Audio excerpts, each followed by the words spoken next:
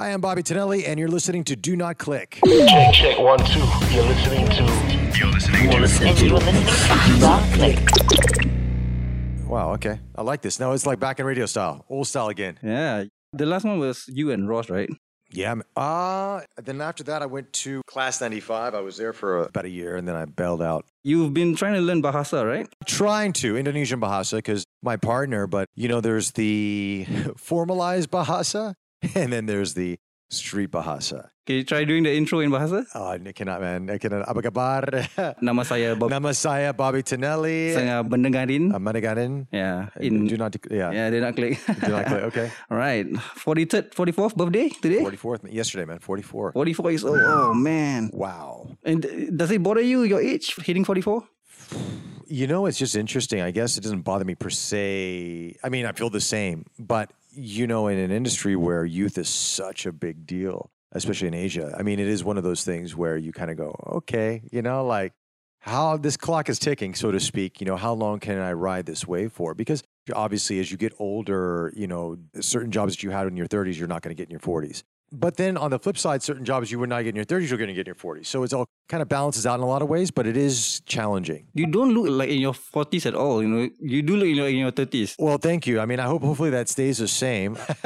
I think that's due to the weather, man. And I don't feel like I'm in my 40s at all. I mean, in my mind, I feel like I'm still in my 20s. Yeah, I look at my driver's license, I look at my birth certificate, I'm like, oh man, this sucks. Yeah. I'm hitting 30 next year. 30? Stepping into the 30 zone. Wow. I'm not bothered with growing old, but to me, as you grow old, you're closer to death, right? So if I'm closer to dying, then there's less things for me or less time for me to accomplish my goals. I mean, honestly, when I turned 30, I remember I was depressed, man. I was working 2 jobs. I mean, I was in LA. I was trying to be an actor, but at the same time, I got caught up with, friends making money, doing all these kind of things. And so I was doing all these side jobs trying to make money. And I got sidetracked from my passion, which was, filmmaking as an actor and everything else. And when I hit 30, I'm like, what the hell did I just do with my 20s? You know what I mean? I was in a long-term relationship that didn't work out and kind of ended when I was 30. I was working 2 jobs just to try to like pay rent and pay my car payment and all that kind of stuff. And then I'm like, what did I just do? And so I think that was one of the reasons why when I moved to Singapore, when I was 32 years old, that's it. I'm going to concentrate on what my passion is. If I make it, if I don't, it's okay. But at least I can say I gave it a shot because I screwed up my 20s. I don't want to screw up my 30s. Oh man, I feel the same way. When I was in my teenage years, I spent a lot of time just hanging out with my friends in Esplanade, just talking, We're still in drinks. Esplanade, by the way. Yeah. Yeah, we're in Esplanade. and then when I started working in my previous job, which is at a boxing gym, I did video stuff there. There were kids my age during that time just like accomplishing stuff like, getting medals in like boxing matches. But I guess it's also because they are afforded with all these facilities nowadays. Like back then, stuff available now is not available back then. Sure. Yeah, so I really envy like the stuff kids nowadays can do. Oh yeah, I mean, there's a lot more resources, and that was one of the interesting things for me because when I moved out here from America, I mean, obviously there's a ton of resources out there in America, and so when I came out here, especially in the entertainment industry, I mean, you saw so much talent, but you also saw the limitations based on the resources. Yeah, and it's getting better, but still some improvement needed. Yeah. You were born in Las Vegas, right? Yeah, man, born and raised. What are you doing in Singapore? Las Vegas. You could have led the burlesque, the gambling life. No. My dad, he worked in the casino industry all my life, So I saw all that. And he always used to tell me, it's like, look, this town isn't built off winners. So, stay out of the casinos. And I mean, I did play recreationally for fun, but I never was a heavy gambler to where, I mean, he always told me like, look, if you put $20 down and you win 40, get out. Yeah. So, I mean, I was that kind of person. So I just do once in a great while. I never was attracted to gambling. I did valet parking in a couple casinos when I was 18. And that was fun. Good summer money to make and stuff like that. And I knew that worst case scenario, if I wasn't able to follow my dreams or do what I wanted to do, which was actually playing baseball back then obviously acting came into play. But if that didn't work out, I could always go back to Vegas and I could always work in that industry. But I mean, it just wasn't in the cards for me. Yeah. Right. Wait, so your dad owns a casino? Or No. I thought he must be filthy rich. No. Actually, he started off as a dealer, and okay. I mean, he did a lot of jobs throughout his younger years. And then I think when I was born, he was a dealer, and then from there he obviously just kept getting promoted. He ended up being like casino manager. Okay. And then before he passed away in 2000. Yeah. So I got to see a lot of those. I mean, when I was obviously like a little young kid, I never understood, but as a teenager and a young adult, then I started understanding a little bit more about the industry and stuff like that. I know a lot of my friends, when they share with me their gambling stories, they say that they walked in with $100 and then they earned like maybe $1,000 and then it went down to $50. So it's like they make profit and then somewhere along the line they turn out to be a loss. That's always how it happens. I mean, some people get lucky and they can actually walk out with a profit. But I mean, I've met professional gamblers in my lifetime. And a lot of them, they play by the percentage of winning or losing, depending on the machine or depending on what game they're playing. But you've got to take your emotions out of gambling in order to, I would say, not survive, but at least better the odds. Nice. So you went to Germany recently, last week? Yeah, man. I was in Germany. I was there for Leica. So how do you say hello? Hello? In Germany, it's like hello, right? I tried to Google it. Actually, they say hello. They say hello. Yeah, That's hello. it. That's it. I mean, it was very like, oh, hello. Hello, yeah. How was it like there? Is it your first time in Germany? First time in Germany. It was interesting. It was kind of a pseudo last minute trip because I was in New York the week before that. And I was there with Microsoft and I got an email, actually a WhatsApp message, and late at night, because obviously that the time zone difference. And they're like, look, we have this trip for Germany. Would you like to go? And, yes. And I was like, yeah. I mean, I looked at my schedule, like, fantastic. We're just kind of working out the logistics and how long I'm going to be there for and what I could do. I mean, obviously knew I was there for, which I can't talk about currently till later on. Secret project. It was a secret project, but I was like, yeah, let's make it happen. So we worked on it. German spy. No, hardly. No, I mean, I was there for Leica, so you can, yeah. Why can't I get a job that affords me to travel to Germany? This is the first time, man. I mean, honestly, like the last couple of weeks, I've gone from Singapore, New York, Vegas to see my mom for a couple of days. Then I flew out of LA back to Singapore. Then I went to Manila to host a beauty pageant, came back, and then I went off to Germany. So it was a crazy traveling for the first couple of weeks of October. I remember that I had to go to Japan and then I had to go to Hong Kong, like back to back. Yeah. So, the difference in culture, because, people in Japan are so respectful, so hygienic. This is not a knock to people in Hong Kong, but the culture difference is just like very drastic. Very different. Yeah. Very different. When you mentioned you went to New York and then you went to Germany, what was the biggest cultural differences that you can see? New York is New York. I mean, New York is a bustling city. It's international, it's cosmopolitan. I mean, it's moving and shaking. And then, I was in a place called Wetzlar, Germany, which is a very small town. I mean, extremely small. They got an old part of town that's, I mean, I don't know how many hundreds of years old. It's really old, right? So these are two different, you can't even compare them. I mean, it's like a small suburb versus a big city. But in terms of the personalities of people, I mean, I found the Germans very friendly, very hospitable, I mean, it's just how it is. New Yorkers actually are not bad either, but New Yorkers are about move and shake. It's like, come on, fast-paced, make a decision. Let's go. If you if you can't make a decision if you're ordering food, then just, you think about it and then let us know because we're not going to sit in here and waste our time. That's kind of their vibe, which I get and I respect because they don't have a lot of time. Fast-paced, right? Fast-paced. Yeah, I think it's about the same as Singapore and Hong Kong and maybe Japan. Like everything just moves so fast. Yeah, so going back to your background a little bit. Yeah. You have a painting background? Were you a painter once? Yeah. I actually had an art background. So art was something that I studied since I was a young kid. And it was something that, I mean, it was funny. When I was in high school, I was taking college courses in various different subjects and art was one of them. And had a couple art schools interested in talking to me more, but I was obviously concentrating on baseball and sports, and that was my driving force back then. So I never really thought about doing much with the art, but it was always something I was passionate about. And so I guess, how it all kind of came about is I've just done some paintings over the years and a feature film that I did here in Singapore in 2004, which was called Cages. I was playing an artist and I painted the paintings in that. I mean, and it's not something I sold paintings. Yes. Am I an accomplished artist? No. When am I going to go sit and say, I'm an artist? And no, man. I mean, I like to paint and I enjoy it. And if someone likes my work, great, but I'm not going to go out on a limb and say, I'm an artist, This is what I do for a living now. Yeah. As a painter, you obviously have that artistic imagination or that mindset, right? Yeah. And then down the line, you became a model, you had acting and all that. So do you still see yourself as an artist, like when you act and when you host or whatever, like you see as a work of art? Totally. It is, I guess you could say for me, I mean, art is everything. I mean, it's everything that we do in a lot of different ways. It's funny because when I was in LA, while I was trying to be an actor, I also worked in various different industries, and I used to sell Yellow Page advertising. The book? Yeah, the book. Yeah, back in the day, I don't think it exists anymore. Oh, yeah. This was pre-iPhone, pre-smartphones, right? Or just the beginning of it all. And I remember that we would have to create ads or kind of mock out ads, and we would send those ads, like send them off to India, and then they would do them up on Photoshop or Illustrator, then send them back to us, and then we'd approve it and give it to the clients. Well, a lot of the work I was getting was not what I wanted, so I ended up having to learn Photoshop. So I ended up creating ads and doing all the art because I wasn't happy with what I was getting, and I wanted my clients to get better, artwork. So there's always that passion. I mean, even with acting and everything, it's all about creating and shaping and just doing stuff. So I always find whatever I do, there's always something with art that kind of gets involved with it. Now, I don't paint so much. I'm more into photography, and then I'm more into, the post-production and all that kind of stuff. But even with acting or hosting, you are creating something, even you're hosting an event. It could be a D&D or it could be a corporate event, but you're creating an atmosphere where for 2 hours or 3 hours, these employees that have been working their asses off for a year out of the company, they want to have a good time. So you got to create this atmosphere of fun and vibrancy. And you got a script and all that fun stuff, but there's other things you have to create outside of that. So there's still aspects, and no matter what you look at, you could say, use of art. Wow, it's a very interesting take on your aspect of the job, applying the artistic life and all that.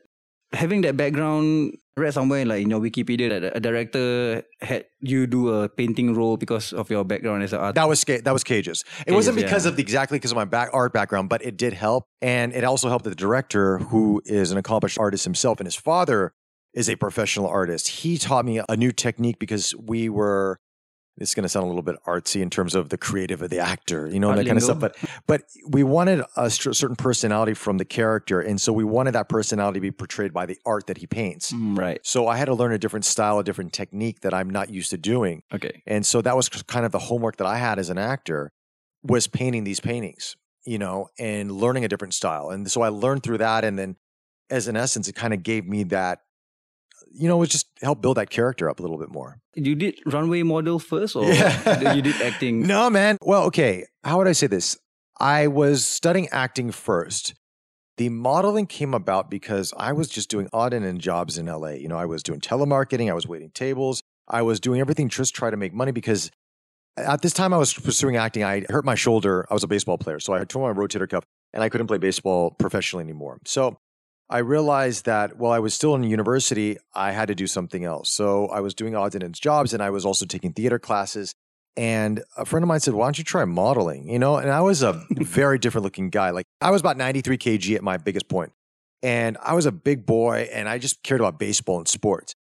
I mean, I've never thought of myself as like a model types, but I met an agent, and he's like, look, you can model, but you're going to have to, because I had very long hair at the time, cut your hair, lose about 20 kg, and we'll see what we can do with some photos. So I did that. And then that was in 1996 or so. And then 97, I got sent on my pictures, and I ended up being in Singapore. And that was my first time ever modeling. Where really was that in Singapore. Okay. But were you always perceived as a very good looking guy, and that's why you got into modeling? No.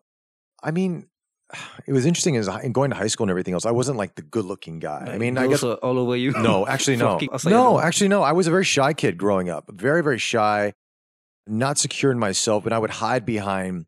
I was very much I liked fashion. I used to hide behind rock look, or leather jackets and, longer hair and beards. I always still try to dress myself up to be like this bad boy, but inside I really wasn't, but I think as a young teenager, you're trying to find yourself. And so I was trying to find that side of me. And so I had a girlfriend. My first girlfriend was when I was 18 in high school. So I was a late bloomer. And I was very shy to talk to girls, very, very shy. So no, I mean, it was funny though. After I came back from Singapore in 1997, like early 1990, like end of 1997, beginning of 1998, I was modeling for a number of months. I had more confidence in myself. I obviously looked a lot different. I looked a lot better than when I did in high school. So I remember I'd go to Vegas. We'd go out to some bars, and all these girls that in high school, they would see me. They never gave me a second look in high school, were like trying to chat me up. And I'm like, wow, what's this? Because I wasn't used to it, Yeah. When I look at you through media, like your Instagram or like magazine ads or whatever, you are always well dressed. So I think that your fashion sense, or like because you're so preppy and you groom yourself very well, I think that adds to the. Well, that's years of training and learning along the way and help from a lot of people. But yeah, I mean, I guess as years went on, I learned a little bit more about myself and how to take care of myself better and learn how to present myself, or at least try to.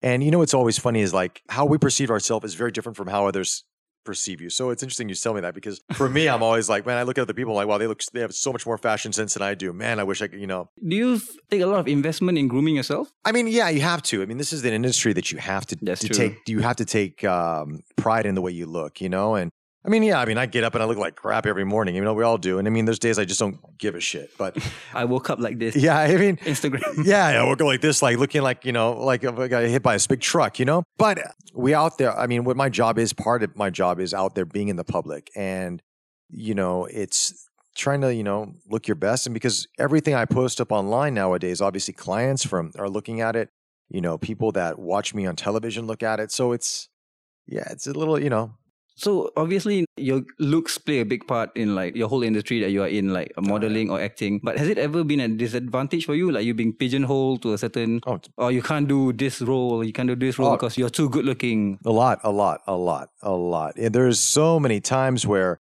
there are certain roles that I've wanted to go out for and they just didn't feel I was the right, because they would say too good looking, or I looked too ang mo, or didn't just, or I looked too pretty. I remember it was a funny story. Which ended up happening. I ended up hosting the show. It was a show called Celebrity Car Wars. It was on History Asia. Oh, with Muna and all that. Right, exactly. If there's a 2-minute trailer, like a good 1 minute of it is like Muna screaming like, ah! Yeah. I mean, she was great on that show. And yeah, Muna was great. I mean, she added a lot of excitement for that show. But yeah, interesting thing, when I first auditioned for that, they told me, they said, can you like rough yourself up a little bit, like, like grow out a beard, look a little bit more scruffy, because the director thought I was just too pretty for the role. He just thought I was just too good looking, too polished. And so I came in there way more of myself, really. And then just my passion about cars, and I ended up getting the job, I was shocked. And I realized that being too pretty, too polished, while it might work for some people, it just didn't work for me because it's not real. Because a lot of people, I mean, it's weird. I'm not a big fan. How do I say this? To talk about looks is a bit funny, but yeah.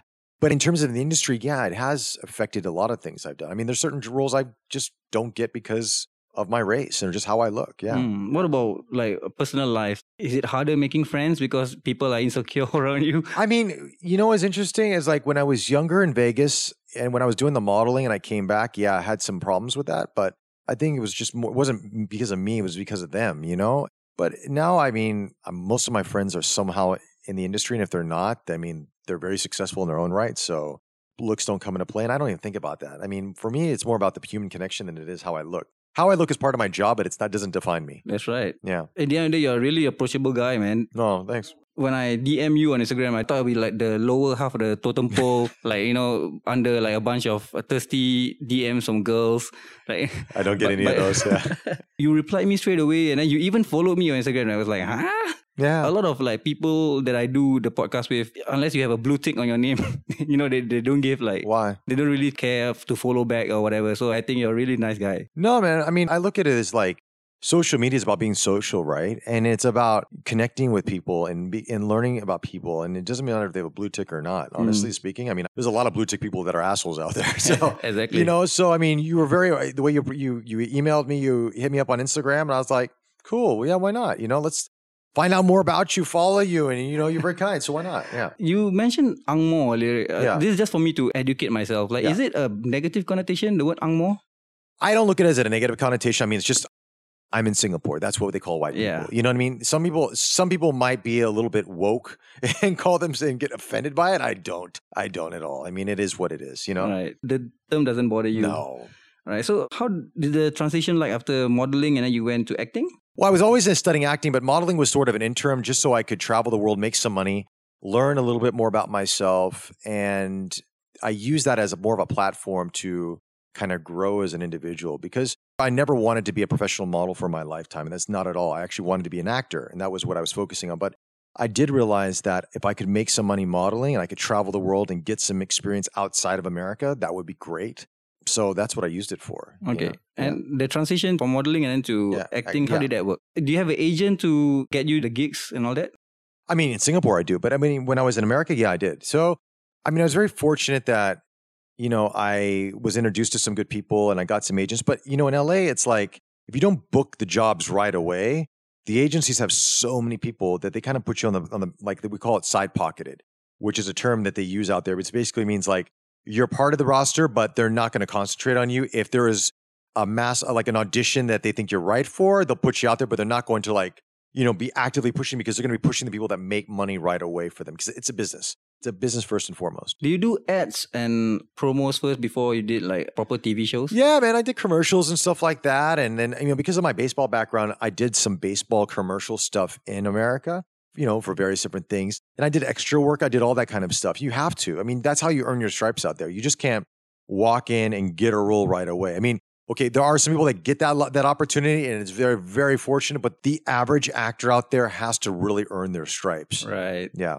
And how did the stint with MediaCorp came along? Who signed you? I never was signed. Okay, I was only signed for the radio portion of it. So how it worked is that I think when I got to Singapore in 2007, I think a few months later, I was casted as a role as Ang Peng Seong's coach for some kind of, those like hyper reality shows they had, like where they kind of like reality based, but it's kind of like a docudrama. So I played one role of that. And then from there, I did a Malay drama. And so my Malay drama? Yeah, it was Atas Heights. Okay. And so Fly Entertainment at the time was sort of just kind of helping me get out there. They were not my full-time management company. They were like, look, you're a white guy. We'll try, see what we can get with you. But they told me straight out, we don't know if there's gonna be a lot of work for you. So it was one of those things where they would submit me on things and I got a couple of jobs and it kind of worked its way up. And then when I got the Little Nonya, when I was brought in to cast for that, and I got that, that's when everybody's like, whoa, okay, you're going to work, because that show turned out to be very big.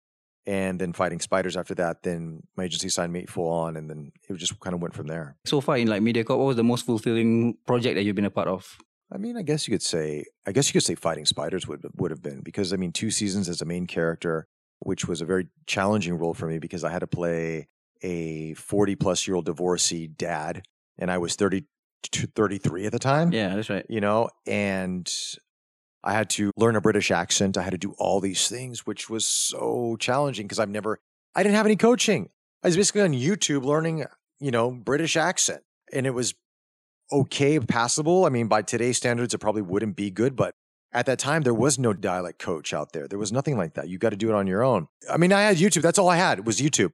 And then I had to put on weight for it. I had to really change my appearance to sort of match what they wanted. They must really pay you very well for this. No, TV doesn't pay well. TV doesn't pay well. To have like a lot of your aspect of your life change, like, gaining weight and all that, but you have to be really immersed in the role. But I mean, I looked at it as an opportunity, and that's how I look at everything. Is like, someone gives you an opportunity, you can either go out at half-ass, and then you could, okay, that was fine, let's move on, and then move on to something else. Or you can give it 110%, do the best job you can, and people will look at that and they look at your work ethic, and opportunities grow from there. Opportunities grow from there. Because I had a lot of people tell me, like, they're like, Bobby, why are you gaining weight for this? Honestly speaking, it's a MediaCorp show, and I'm like, losing your abs and all that. Yeah, I mean, because I came from being super fit to being pudgy and eating whatever I wanted to and having to put on, I think, like 10 kgs in like a month. So I was just putting on the pounds or the kilos. And when I was cast for that show, funny enough, I wasn't the director's first choice. I know that. I was the network's, and I think also probably had to do with, Little Nonya and different things I was involved in. And so they thought, okay, he's kind of gaining some popularity. Let's put him in this role. But I didn't look like a dad at all. When I first met the directors, they looked at me and I could tell I wasn't their first choice. And so then I looked at them and I said, we went for a wardrobe fitting, and I said, guys, I look too young for this role. Can I age myself? And they're like, what do you have in mind? And, age yourself. And I said, I'm going to put on weight. I'm going to grow a mustache. I'm going to really age myself. And they're like, yeah, that'd be great. So I did that, and it became a rewarding show. But funny thing when you do something like that is after you're done with one season, you drop the weight. Then season 2 comes about. You got to put the weight back on. So yeah, it's challenging, but I don't mind it because it's a great opportunity. You like the job. I like the job. I mean, that's part of being an actor, you know? And how many times you get to be a main character in a series for 2 seasons on a show that a lot of people really liked, that kind of changed the way TV was shot and looked at on Channel 5. So it was interesting. And you mentioned earlier, it's like your canvas, as an artist. Yeah. You're doing a painting. Exactly. So I'm creating a character and I have to create it physically and emotionally and, everything else. So. Wow. Is your partner in Fly Entertainment as well? No, she has nothing to do with entertainment at all. No, my previous partner she was on Fly, but Media Corp, obviously, yeah, joined, but not my current partner, no. So how did Irene Ang discover you? Actually, I met Irene when so I shot a film here in 2004 called Cages, and independent film, and then it was released in the theaters here, limited release in 2007. And so when I was here, obviously we were doing promo for it, we were doing, all the newspaper stuff, and then I met Irene I met Irene out one night and we were chatting and talking about possibly working in Singapore if I was to decide to move here. Because at that point in time, I thought, wow, Singapore is really changing, more cosmopolitan.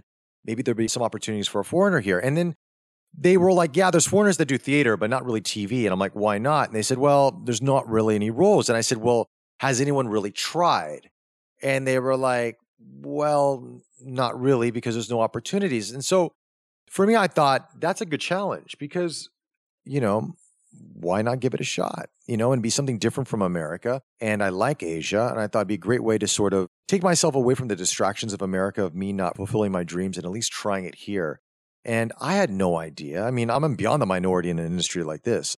People will say, well, you're an expat, all these jobs and opportunities come to you. I'm like, not in media. It's the opposite, complete opposite. So I decided to give it a shot. I mean, she was supportive, but a bit like, okay, like if you want to come out here, go for it. But I mean, don't expect to be working all the time. So expectation down low. Oh, they were completely low, like to nothing, like almost like you better get another job because you're not going to survive. So that's why when I first came here in 2007, I started off as a model again. And so I went from living in my own condo to my own car to living in a model's apartment. You live in your car? No, in my own car. I live in my own condo. Like all my stuff in America. To like living in a model's apartment with some models from, different parts of the world, sharing a room with somebody. Male model or male model, yeah. Okay. I was like imagining in my head like no, man, no. Wasn't that exciting. But I mean, I went down this road of kind of starting from scratch. So I literally rebooted my life at 32 years old being in Singapore. I mean, I came out here with like $700 in my bank account. At the time, I had to borrow money to come out here on a plane ticket because, I mean, I put all my money I had to recently move condos before I moved out to Singapore, and I had a flatmate at the time, so I had to put all my money in a deposit there and all that kind of stuff. And then, yeah, man, I just came out and I was like, I got to do this. Every guest that I've had who is from Fly, they always have nice things to say about Fly Entertainment. Well, I mean, they're good company. They're good company. I mean, there's always I think growing pains, and I've been with Fly for 9 years, 10 years. There's growing pains with any company. And, you go through good times and you go through struggling times, but they've always been there for me. I mean, it's been a great experience thus far. And look, honestly, it's not like MediaCorp was knocking down my door to sign me. And if they were when I was younger, I might have looked at that opportunity because, being a MediaCorp artist obviously affords you a lot more opportunities. Right. But that wasn't happening, especially me being an Ang Mo. So, I mean, because I did some Chinese dramas, I did Malay dramas, but you know what I mean? I wouldn't be a consistent artist for them. But then the radio came into play, and that's when they signed me for radio. So, in a way, I was I was part of MediaCorp family, but in radio. I want to get more into radio, but before I ask that, because you were worried about the opportunities that you're going to get in Singapore, right? Yeah. But did hard work help you more for you to get the opportunities, or it was just a stream of... I guess it was a bit of both. I mean, obviously it's being at the right place at the right time, right. Which I think in this industry is a big factor, to be frank with you, because I was at a time, there was no foreign actors at all, at all. So I was the only one. So if, exotic. Exotic. So if a Malay drama wanted a foreigner, like they want to be an Australian or American or a British guy to get married to a woman or whatever the case could be, I was the guy. If there was other shows that required a foreigner, I was the guy, because usually they would just hire some random guy off the streets or, maybe, part-time commercial actor, whatever the case was, or a model to do these things if they could. So someone that had acting experience, I was around for it. And I guess it was just the timing, honestly speaking, it was just timing. And I mean, obviously work ethic, I think does come into play. You got to, I'm a foreigner in a foreign country. So the one thing I realized, I knew this when I was modeling here, back in 1997, but I knew it when I was going to get into acting, is that I can't be American on a Singaporean set, meaning I can't expect everybody to do the American way or the Hollywood way of that's not going to work. Everyone's going to think you're an asshole. They're going to think you're stuck up. They're going to think you've got a chip on your shoulder. So I have to work like a Singaporean does. And that's how I adapted. I just said, look, I'm here in Singapore. I'm going to work like everybody else does. I'm going to work twice as hard. I'm going to, do the best I can. And hopefully that relates to more work. So I'm sure while you were moving your way up to the acting industry, in the beginning, it's probably going to be like unsure about your capabilities as an actor and all that. Oh, yeah. So it's probably more trial by fire, and then you cut your acting chops and all that. So which part of your life that is finding clicked for you, or it feels like very natural for you to act and all that? I think it doesn't say there's really a time. I've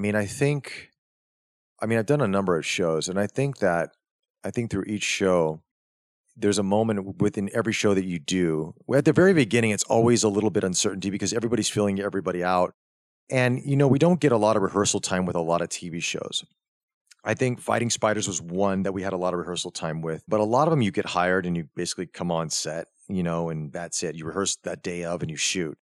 But I think every role I do, there's a moment where it clicks. And I can't tell you where it's at, and I can't tell you how. Usually it's it's a couple days into the role. Sometimes it's a couple weeks into it. It just hits, it clicks. And all of a sudden, you don't feel like you're acting anymore. It's just there.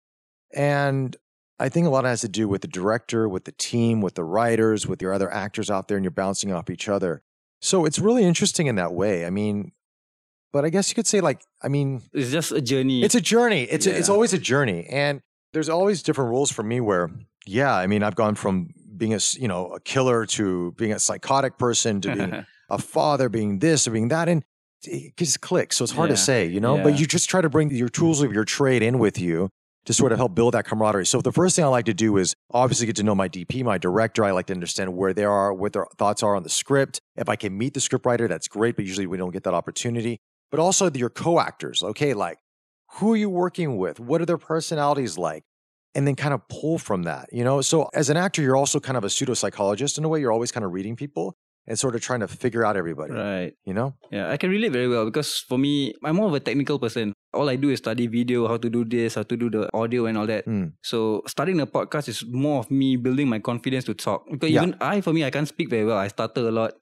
My earlier episodes when I had Jean Danker and all that, she was my childhood hero. So I had Jean Danker. I was so nervous. If you listen to the episode, you can hear my teeth chattering. So a lot of my earlier episodes were not very good, but through time, I see my guests as less of stars or celebrities. So we're all just human beings. Yeah, we all are. Honestly, I've gone through that too when the Avengers were in town, Chris Hemsworth. No. Robert Downey Jr. and Benedict Cumberbatch. I co-hosted that with beautiful hosts and great talented host, Nikki Mueller. And that was nerve-wracking.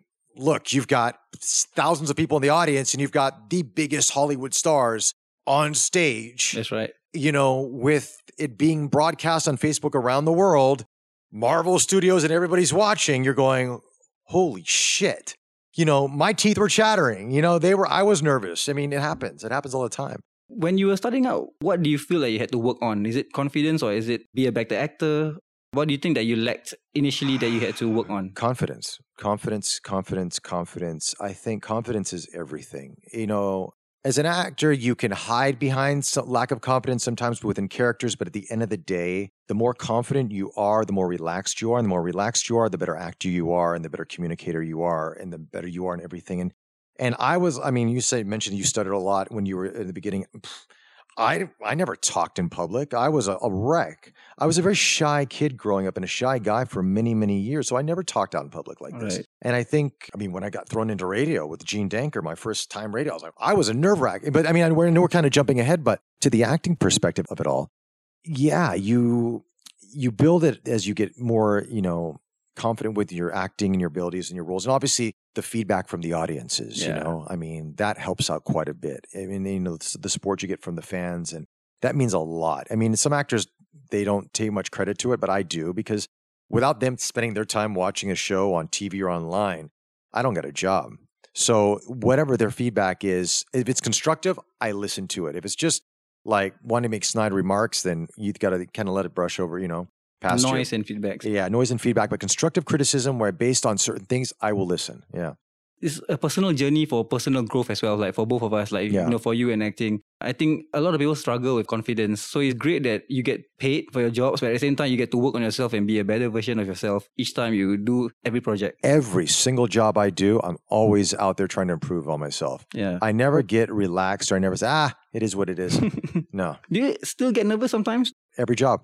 After the Avengers, maybe, it's a bit through the roof, your confidence. It's great. You feel great, but then now you got to get the next job. Yeah. And you hope that job gets you other jobs, but you'd be surprised. Some people like, no, I don't like this. Oh, or I don't like they don't like maybe a style of what I do. Okay, fair enough. Or maybe some people do. It all depends. And that's the thing. You're in this industry. It's about opinions. As good as you think you are, everyone's got an opinion. Everyone can say Robert De Niro is the best actor in the world. Some people can say, you know what? No, I like this other actor better. That's right. There's nothing you can do about it. I also feel that having lack of confidence is also a good thing because you don't get too comfortable doing your job and there's still room for growth and improvement for yourself. Yeah. There's having confidence and then there's being cocky. Yes, right. And, being confident in who you are as a person is really important. And I think that's something I think a lot of young people are struggling with today, especially with the influx of social media. But I think knowing who you are, it comes with age. But don't get too cocky because the moment you get too cocky, you will fail. And that happened to me early on in my career as a live MC. I thought I had an event down. I thought I knew everything and I went out there and I failed and I screwed up. And from that day on, I always remember, do your homework. Don't take it for granted. It's a lot of prep that goes on there to make the thing better. Yeah. So moving on to radio, how was it like? Was it a great experience? It was. I've loved radio as a kid, but the radio that I loved was talk radio. So Howard Stern, that was a big hero of mine, and that kind of radio. I feel like he cuts people off a lot. Yeah, I mean, the way he speaks. Yeah, because I think he wants to get to a point, obviously, for whatever reason. But now with satellite radio, you don't have to worry about commercial breaks so much. And terrestrial radio, you do have to cut people off sometimes because they'll keep going on and on and on. And in your mind, they've hit that point already. Get on to the next one. Yeah, controlling the interview. You got to control the interview. So that was the kind of radio that I was always attracted to. So when I was approached to do radio here, actually, no, was I? Yes. How did I? Oh, actually. Oh, yeah, Wikipedia is here. No.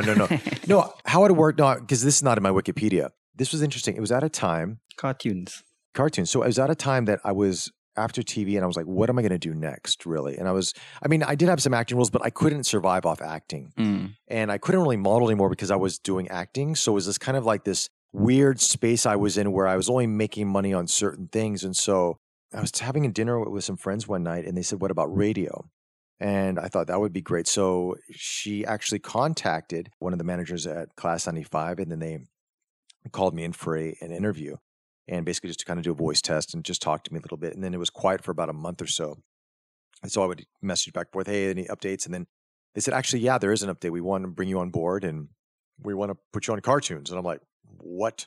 I don't have any experience at all. And they're like, no, but it'll be okay, because Gene's a veteran and this and that. And you'll go through some training. I'm like, okay, and I think obviously they were, using part of my TV popularity at the time because I was doing a lot of TV shows and, obviously my public relationship and everything, all that was in the media. So I was kind of like the guy that, let's bank off a little bit of that to put me on radio.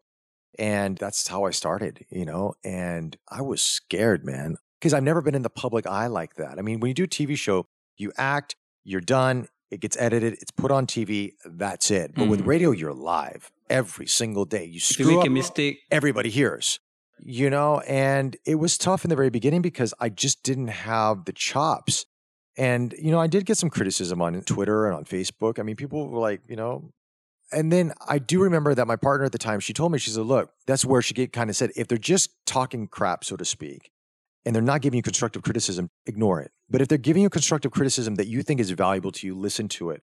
And if you keep getting repetitive things, then that means there's something there. So that did help me in a lot of ways. And then from there I grew and Gene was a great partner.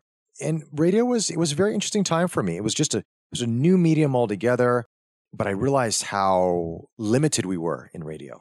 You can't talk about a lot of things in radio. You mean like you can't swear on radio? No, I mean, not just radio, but that. But there's not a lot of social topics you can talk about. It's not like in America or in Australia or in other countries where you could they don't give a fuck. Right, exactly. They could talk about everything. Yeah. In Singapore, you can't. Actually, there's more restrictions on radio than there is, I think, even on TV. MDA is like, oh, yeah. constantly looming all over. Completely. Which, fair enough, I understand to some extent, but I do think that once you don't have those conversations that everybody else is having at home or at the office place, you lose that relationship with the audience. And after a while, you're just cracking jokes and repeating the same stuff over and over again because there's nothing else you can talk about. That's right.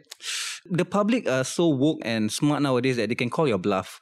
You know, like for example, like if they read the news and they see on the newspaper, like 95% of Singaporeans say that happiness is at an all-time high. That's the thing with the radio. You can't challenge that. Yeah. You can't go around. And I never really tried to do that. I mean, I got in trouble a couple of times for making some... Pushing the envelope. Pushing the envelope, but not with government. I always respected that. But it was just more in terms of other things or jokes with people or things like that. Right. You know, I mean, it was very funny. You get these things sometimes and you get warnings from people like, okay, I like... And you just go, but that's nothing. Come on, guys. But again, everybody's walking on eggshells, of course, because of that. As time goes on, it gets more sensitive and sensitive. To the point that radio doesn't become relevant anymore to the average listener wanting to hear about topics throughout the day. That's right. You know, and that's, unfortunately, I feel will be one of the things that reduces the listenership of radio is that they just don't feel it's relevant. That conversation they're having with their friends on Facebook or Twitter or Instagram, they are not going to hear it. Yeah, that's why you see like you have people like Dikosh or Hirzi who are not afraid to voice out their own opinion on the current topics, you know. Sure. Yeah, but sometimes, you know, at the same time, there's one half of people who agree with you and then the other half give you backlash. Of course. These guys are too honest. But you know what? They'll keep listening to hear what you say next. Yeah. And I mean, that's the thing about these things. It drives a conversation. And sometimes that can end up being a good thing versus a bad thing. But unfortunately, a lot of people who have a more conservative mindset automatically, they think that conversation will become a negative, but actually can turn into a positive. Yeah, it's all how the individual takes the information. Yeah. Right. So what about working with Roz? Is she a different dynamic? Roz is a very different dynamic. I mean, me and Roz, we had two very different work styles. And, you know, we had our challenges. We did, but we had a lot of challenges. And okay, when you do morning radio, first off, no matter how long you do it, the first thing in the morning you get in there, it's tough. Yeah. You've got to be full of energy, wide awake, and you're doing it for 4 hours. And when you have different work styles, and we kind of got thrown into it right away, you know, and we knew of each other and we knew each other socially a little bit, but we didn't know each other as friends. Right. You know, and I think that we had challenges, but we had some great times together. She was a great listener when I was going through some really hard times in my personal life. She was a great person to be around with. She is a very loyal friend. But, you know, with any partnership, you have your ups and downs, you know. But I think at the end of it, we ended up becoming closer friends. And we're still friends to this day. We hang out, we chat, and we can confide in each other. And she's a great person. Yeah. Of course, I think MediaCorp will never capitalize on this. But I like how these days, like whether it's soccer or wrestling, audience invest a lot on the personal lives of the people involved more than the sport itself. Yeah. Like for example, you know, like The Rock, like, oh, what's he doing? Who is he getting married to? Oh, he doesn't like Tyrese Gibson or whatever. So stuff like this, you know, maybe adds to the flavor to the show. But yeah, you know, it was a bit of a culture shock for me when I had Martins and I had Jean on. So to me, you guys are just DJs, you know, as a listener perspective. But then to know like, oh, some of these guys don't get along with each other. It's like, oh. There's a lot of politics in radio, to be frank. There's a lot. And, you know, people that you think that are really nice to you in person, they don't like you behind you. You find out they don't like you behind your back. I mean, that happens. And then sometimes there's Twitter and then there's like public, this person posted this about this guy. There's a lot of that stuff, man. You know, and it's unfortunate, you know, I mean, look, this industry is competitive. It's political. It's all those things. I mean, there is drama behind the drama. Yeah. You know, I mean, and yeah, it is more interesting for a lot of listeners to go through these things. I mean, look, I'll tell you what, when I was dating my previous girlfriend, right? We were in the public a lot. And a lot of people were just very curious about our personal relationship. And it's a driving force. It definitely is, because they want to know these things. And they judge you based on those things, you know? And then when you go through a bad breakup or a big dramatic moment in your life, all of a sudden, you know, they're judging you as well. Like, who's a good person? Who's the bad person? Who did this? Who did that? And you're not going to win everybody's favor. You're just not going to do it. But that's part of the job. In entertainment today, it's the same thing, even more so with social media. So there are things that we have to, and I'm not a kind of person that likes to put my whole personal life out there. I don't document everything I do daily, but I realize I have to do a little bit more because people want to know more about you. If you're just always polished and always looking great on social media, but nobody knows who you really are, after a while, they don't feel they're connected to you. It's almost like it's a criteria nowadays. Like if you're in the entertainment industry, you have to have an Instagram. So the bigger your fan base is, the more opportunities or jobs you'll be able to get. It's true. Yeah, I mean, that's definitely part of it. And also the people want to connect with you. They want to know you more, and it's probably been a fault of mine that I haven't been more open about who I am. And, and I guess after, it's good for them to know who you are, understand who you are a little bit more. I mean, I don't look at social media like my personal diary. Some people do that. It's never a diary. Look, it's not. There's certain things I'm going to keep to myself and certain topics or thoughts I will. But let people know when you're going through a tough time, a good time, you're going through trials and tribulations in your life. So, and it relates to people because everybody's going through those things, I struggle with that a lot because for my podcast, in order for me to want to flourish, I have to be some sort of like influencer-esque. Like, I have to be a bit more active on social media. Right. But at the same time, I have no urge or interest to post a selfie every single day and then, to engage with the fans. So, what do you think about my hairstyle today? Do you like this? If I do that, please message me and tell me don't stop. Just say stop that, please. I know if I go down that road, my podcast will probably be a bit more successful, but it's just not my thing. So I just find a balance in between, I mean, I think you just got to find your voice in your voice, and not just the tone, your voice coming out of you, but your voice out there, and I'm still trying to find that as well, because as, being in my 40s now, and obviously I'm not old, but I am older considering a lot of other artists out there, so how do I find that voice in social media for those people out there, and how do I relate to people? And it's always a challenge. I find it a big challenge nowadays. Moving on for that topic, I asked you like what topics we want to talk about, and you mentioned plastic straws, not plastic straws. Oh, the sustainability stuff, we were just joking about it. Yeah, man, because it's interesting time, man. Recently, I went to KFC and then I purchased a meal, and they gave me a Coke with the cap on it. So I was like desperately looking for the straws. Like, where the hell is the straws? And I didn't want to ask the cashier because if I asked, then they'd be like, oh, it's right in front of your eyes, somewhere. So I asked, and then she said that, oh, we don't offer straws anymore. But you have the plastic lid on it. So I look at my drink, which is like obviously has a cap on it. It's like, how am I supposed to drink this? I know. It's very funny, right? Greta Thunberg. That's an interesting one. I mean, I applaud her passion, but I have some questions about the whole. I mean, nothing about her. I think that she's a child. She's a child. She's a young girl. There's no reason she's going to go through that journey we all do at an age, and she's passionate, and that's great. But I will say, as a whole, the whole sustainability thing, I think there's pros to it and there's cons. And the pros are that it's great that we're all more aware of the environment. Mm-hmm. But if you look at the history of all of this, and I was young enough to remember that there was paper bags everywhere. That's right. There was paper straws everywhere. And then one day, everybody was like, look, we've got to save the trees. The trees are being burnt. The trees are being used for paper and all this stuff. Save the trees, save the forests. So what do? We moved to plastic. Now, everybody's like, plastic is bad, and move back to paper. That's right. And then metal straws, which I'm thinking that's a dentist wet dream right there, because every dentist is thinking, yeah, metal straws are great. How many chipped teeth are we going to be repairing now? I mean, because it's just putting a metal straw in your mouth. It's not the smartest thing, in my personal opinion. People chew on straws. I know they do, they like want to, because they got that thing. But I think that a happy medium is good. And I was talking to a friend the other day. I said, why doesn't somebody, instead of all this, why don't they create a machine where it could be like a garbage disposal at your home, or like a paper shredder, but you put your plastic in there and it just disintegrates it like that. And then from there, you can, throw it out and it goes to whatever it can be into. So it just makes life a lot easier. And somebody will invent this one day and it will make life a lot easier. But I feel like there's this extremism going on there. But then I look at it like, okay, great. But for those third world countries, or those people that live in a kampong or a village that maybe get $200 a month, and all they're trying to do is put food on their family's plate that day, they don't care about the straws. They just want to live.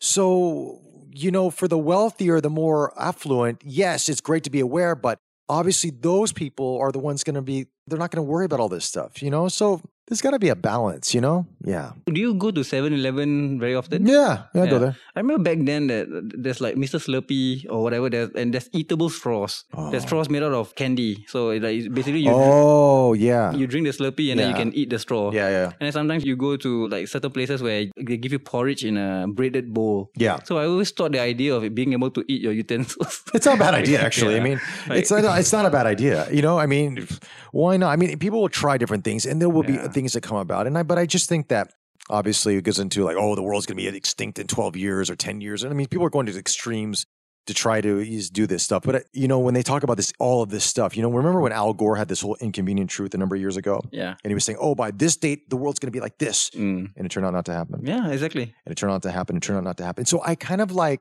I take it all with a grain of salt. I mean, some people, like I said, I think it's great to be aware. But I feel that a lot of people do it for it's in vogue. It's the new thing to be a part of. Yeah. But I feel that everybody can do their part. But look, like anything else, moderation is key. You can't change things overnight, but you can't scold people for not agreeing to you right away. You know, I mean, it's been years of a way of doing things. Say the world is going to end tomorrow. Asteroid is like striking Earth. What will you be doing today? Oh, man. I just think just be around my loved ones, man. I think that'd be play with your dog. Yeah, probably play. Well, she's in quarantine till Monday, but yeah, you know, just be around my loved ones, man, because that's it. That's all you got with us. Yeah. You know, we don't know where we're going after this. We think we do. Books tell us where we're going somewhere, you know, and our religious leaders, but we don't know until we get there. Yeah, and it's also sad to know that all the money you've tried to earn in your bank account, you can't bring it anywhere. You can't bring it anywhere. All you got is your memories, you know, and that's it. Yeah. Yeah. So sometimes, you know, when it comes to money, I don't even know how we came to this subject. Yeah. You have to be frugal and thrifty, but at the same time, you have to be able to enjoy yourself and spend it as well. You do. You know, it's interesting. My late father, who passed away when, you know, I was 25 years old, and he was, I think, 65. In the gambling scene, he's seen so much He's misery. seen so much. He did, but he was very much a big saver, and he always wanted to, when he retired, he wanted to go travel the world, you know, and he wanted to go to Italy to see where his family was from and everything else like that. And he never got the chance to do it because, unfortunately, he had cancer and he passed away. But it's one of those things where, you know, if you go back in time, be like, go, take 2 weeks and go, see the world. Yes, you're going to spend a little bit of money, but it's going to be worth it. Yeah, but I also do think that some people just spend money ridiculously. And I was guilty of that early on in my career, making money and then spending it like it was water and not having any savings and going, shoot, you know, when it is a rainy day and I really need it, where's it at? You know, and it's in fashion and clothes and accessories and stuff that I'll never be able to, you know. Yeah, I feel like this thriftiness is a very common trait amongst the older generation. Like my dad and my mom is like that. So they have like buttloads of money in the bank account, but they'll never spend it, and they'll eat like prata in the morning, 40 cents or $1 prata. Yeah. Even though they could have afford, you know, whatever. But it's like not something that I feel like this generation is keeping up. Which might be a good thing or it might be a bad thing. We don't know yet. I mean, it could be a point that this new generation is heavily in debt because they've just spent everything. Exactly. And then all of a sudden, and then the parents can be like, hey, see, we told you to save. You know? Yeah, nice. We were talking about financial with Bobby Tonelli. Who would have thought this topic comes up? Exactly. We're going to wind down a little bit. It's already been 1 hour. Wow. Very easy 60 minutes with you. You can chat, man. We can chat about anything, man. I'm cool. I like talking. So anything you want to talk about, hit me up. As we wind down, any unpleasant experience so far that you've had? Yeah, I mean, you do. You get in fights with colleagues at times. You get in arguments. You get in disagreements. I mean, it happens no matter what you do. I mean, I'm not going to air them out and just go on public and to say like who was with whatever, but you've gone through these throughout years. You always will. Yeah, it's not going to be perfect. It's not going to be perfect, but I think it's just how you handle it and how you go on from there, you know? And look, we always think that these problems are the biggest problems in the world, but they're really not. That's right. You know, I think we will always bounce back. Yeah. All right. So what's exciting in the future schedule of Bobby Tonelli? Oh, man. What's it looking like in the horizons? Shoot. Work-wise? Yeah, I'm sure there are things you can speak about, like secret projects. I mean, there's some secret stuff happening. Nothing really major per se, but some stuff happening. But television-wise, I'm going to do my first drama, or at least the pilot of a new drama, English drama. It's the first one since 2013, 2014. Mm-hmm. So I'm starting that in November. And then I was going to be shooting a Nat Geo show this year. That'll be going next year. I don't know, man. Honestly, to speak with you, it really depends. I mean, I still do some of the tech stuff. I still like to review tech products. I do that on YouTube quite a bit and try to do the whole social media thing on that end of it. But it's an interesting time for me, honestly. It's kind of this, I would say it's a transition period again where I'm acting. Because people ask me like, "Well, how come you're not acting anymore?" I'm like, I still do, but yeah, it's not up to me to. I mean, if it's up to me, I'd be acting all the time. But it's up to the television stations or the production companies to hire you. But I've been getting more into hosting and much more into YouTube and things like that, and working with corporations on certain projects and stuff like that, and photography and things. So it's interesting. Fun. It's an interesting time for me. I mean, at times I'm a little bit. I feel like I'm lost. Okay, like what's going to happen next? But that's kind of the excitement of it too. Yeah, I agree. Yeah. You went for like maybe baseball player to artist to modeling to radio to acting and all that. So is there anything that you've always wanted to try? Maybe as skydiving? No. I mean, for me would love to. I would like to do one of these like travel shows. You go around the world and travel and do some really cool stuff. That would be great to do that. I mean, I would love to obviously act in some feature films. I mean, I did a small thing on Westworld that was going to be airing next year. Oh, really? Yeah. The simulation TV show, right? Yeah, the one that was so they were in Singapore for a week. And oh, yeah. So I worked on that. Yeah. I mean, I would like to, people say, well, do you want to go to Hollywood and try it again? And part of me does, just to see where my skill set is now versus when I was there in my early 20s. Not for these big bright-eyed dreams of making a big role right away, because that probably wouldn't happen. But just to go in the room and see where I'm at and go, okay, you know what? I still got it, or maybe this isn't for me anymore. But maybe that'll happen, maybe that won't. I don't know. But don't know, man. Don't know. Maybe Fast and Furious 20. Never know, man. The series that never dies. Never, I know, right? Never dies. But I don't know. That's. But I would like to do more of that. Those kind of travel things. I would like to do more of those things, relating to people on camera, having a talk show or doing stuff like that. I enjoy that a lot. Do you enjoy just learning? Because when you do stuff like this, you just constantly just learning new things. I love it. That's the best part, right? I love it. Rather than just doing the job itself. I love learning about everything all the time, and it's fun, it's exciting, and it keeps you young. Yeah. It keeps you young because there's so many new things like esports and all this stuff that I'm getting into now. It's like, wow, okay, like esports is a thing now. Yeah, it's huge. And the funny thing is that when I was growing up, like I like playing video games, but I was like, okay, if I'm playing video games all day, I'm not working, and if I'm not working, then I'm wasting my time. But now it's different. The whole concept of esports and gaming is a big thing. It's the fastest growing sport in the world. So, it's different. So I'm like, I got to get on this, 15-year-old me will be so disappointed if I tell him that, I enjoy learning. But he'll be excited to know that, that you can actually play games for a living now. Exactly, right? Yeah. That didn't happen to me, especially when we're 15. Yeah. Oh man. So any message to the fans? And by fans, I mean all the thirsty girls listening to It's funny you said that. I'm like, what do you got? You probably got one or two girls that mentioned my name. Like, come on, man. I mean, you're pretty much very requested, amongst my listeners. Oh, it's very kind. It's very sweet. I mean, look, I'm very flattered by that. And even if it's one or two people, or if it's your mom or your cousin, I'm very flattered, honestly. I mean, it's great to be part of this. I mean, just thank you for the support and thanks for following me. And just, I mean, that's all I would say. Thank you, because there's not one day I go about doing what I do that I'm not grateful for the people that support me, so I'm able to do these things. And I do see some actors that are a little bit, that they don't think that way. And I feel that they need to take a step back, because if it's not for those people, not for the fans, and not for, people that follow you on social media that, like every post you put up there or want to ask you questions, then we're not doing our job. All right. Yeah.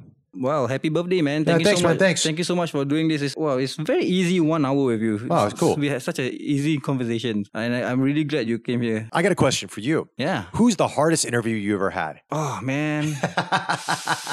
I really hope she's not listening, but it's not the hardest, but it's probably my interview with Unshu N. Yep. It's not her, it's me. So for me, doing podcasting is very hard because I'm managing the audio and I'm thinking about all these questions. So this is not actually a one-man job. Right. You actually, by right to do a podcast, you have to have a producer and all that. It's a lot of work. So for me, I'm juggling all these things. The hardest part is for me to concentrate, having a conversation with my guest. Yeah. So I think just a lot of things just went wrong that day. So it wasn't like a difficult guest. Like she's a sweet person. She's a very nice person. It was just that a lot of stuff went wrong with the interview. No. It happens. Yeah. It happens, man. It happens. A lot of things goes wrong, but surprisingly, some of my listeners says it's one of the better episodes.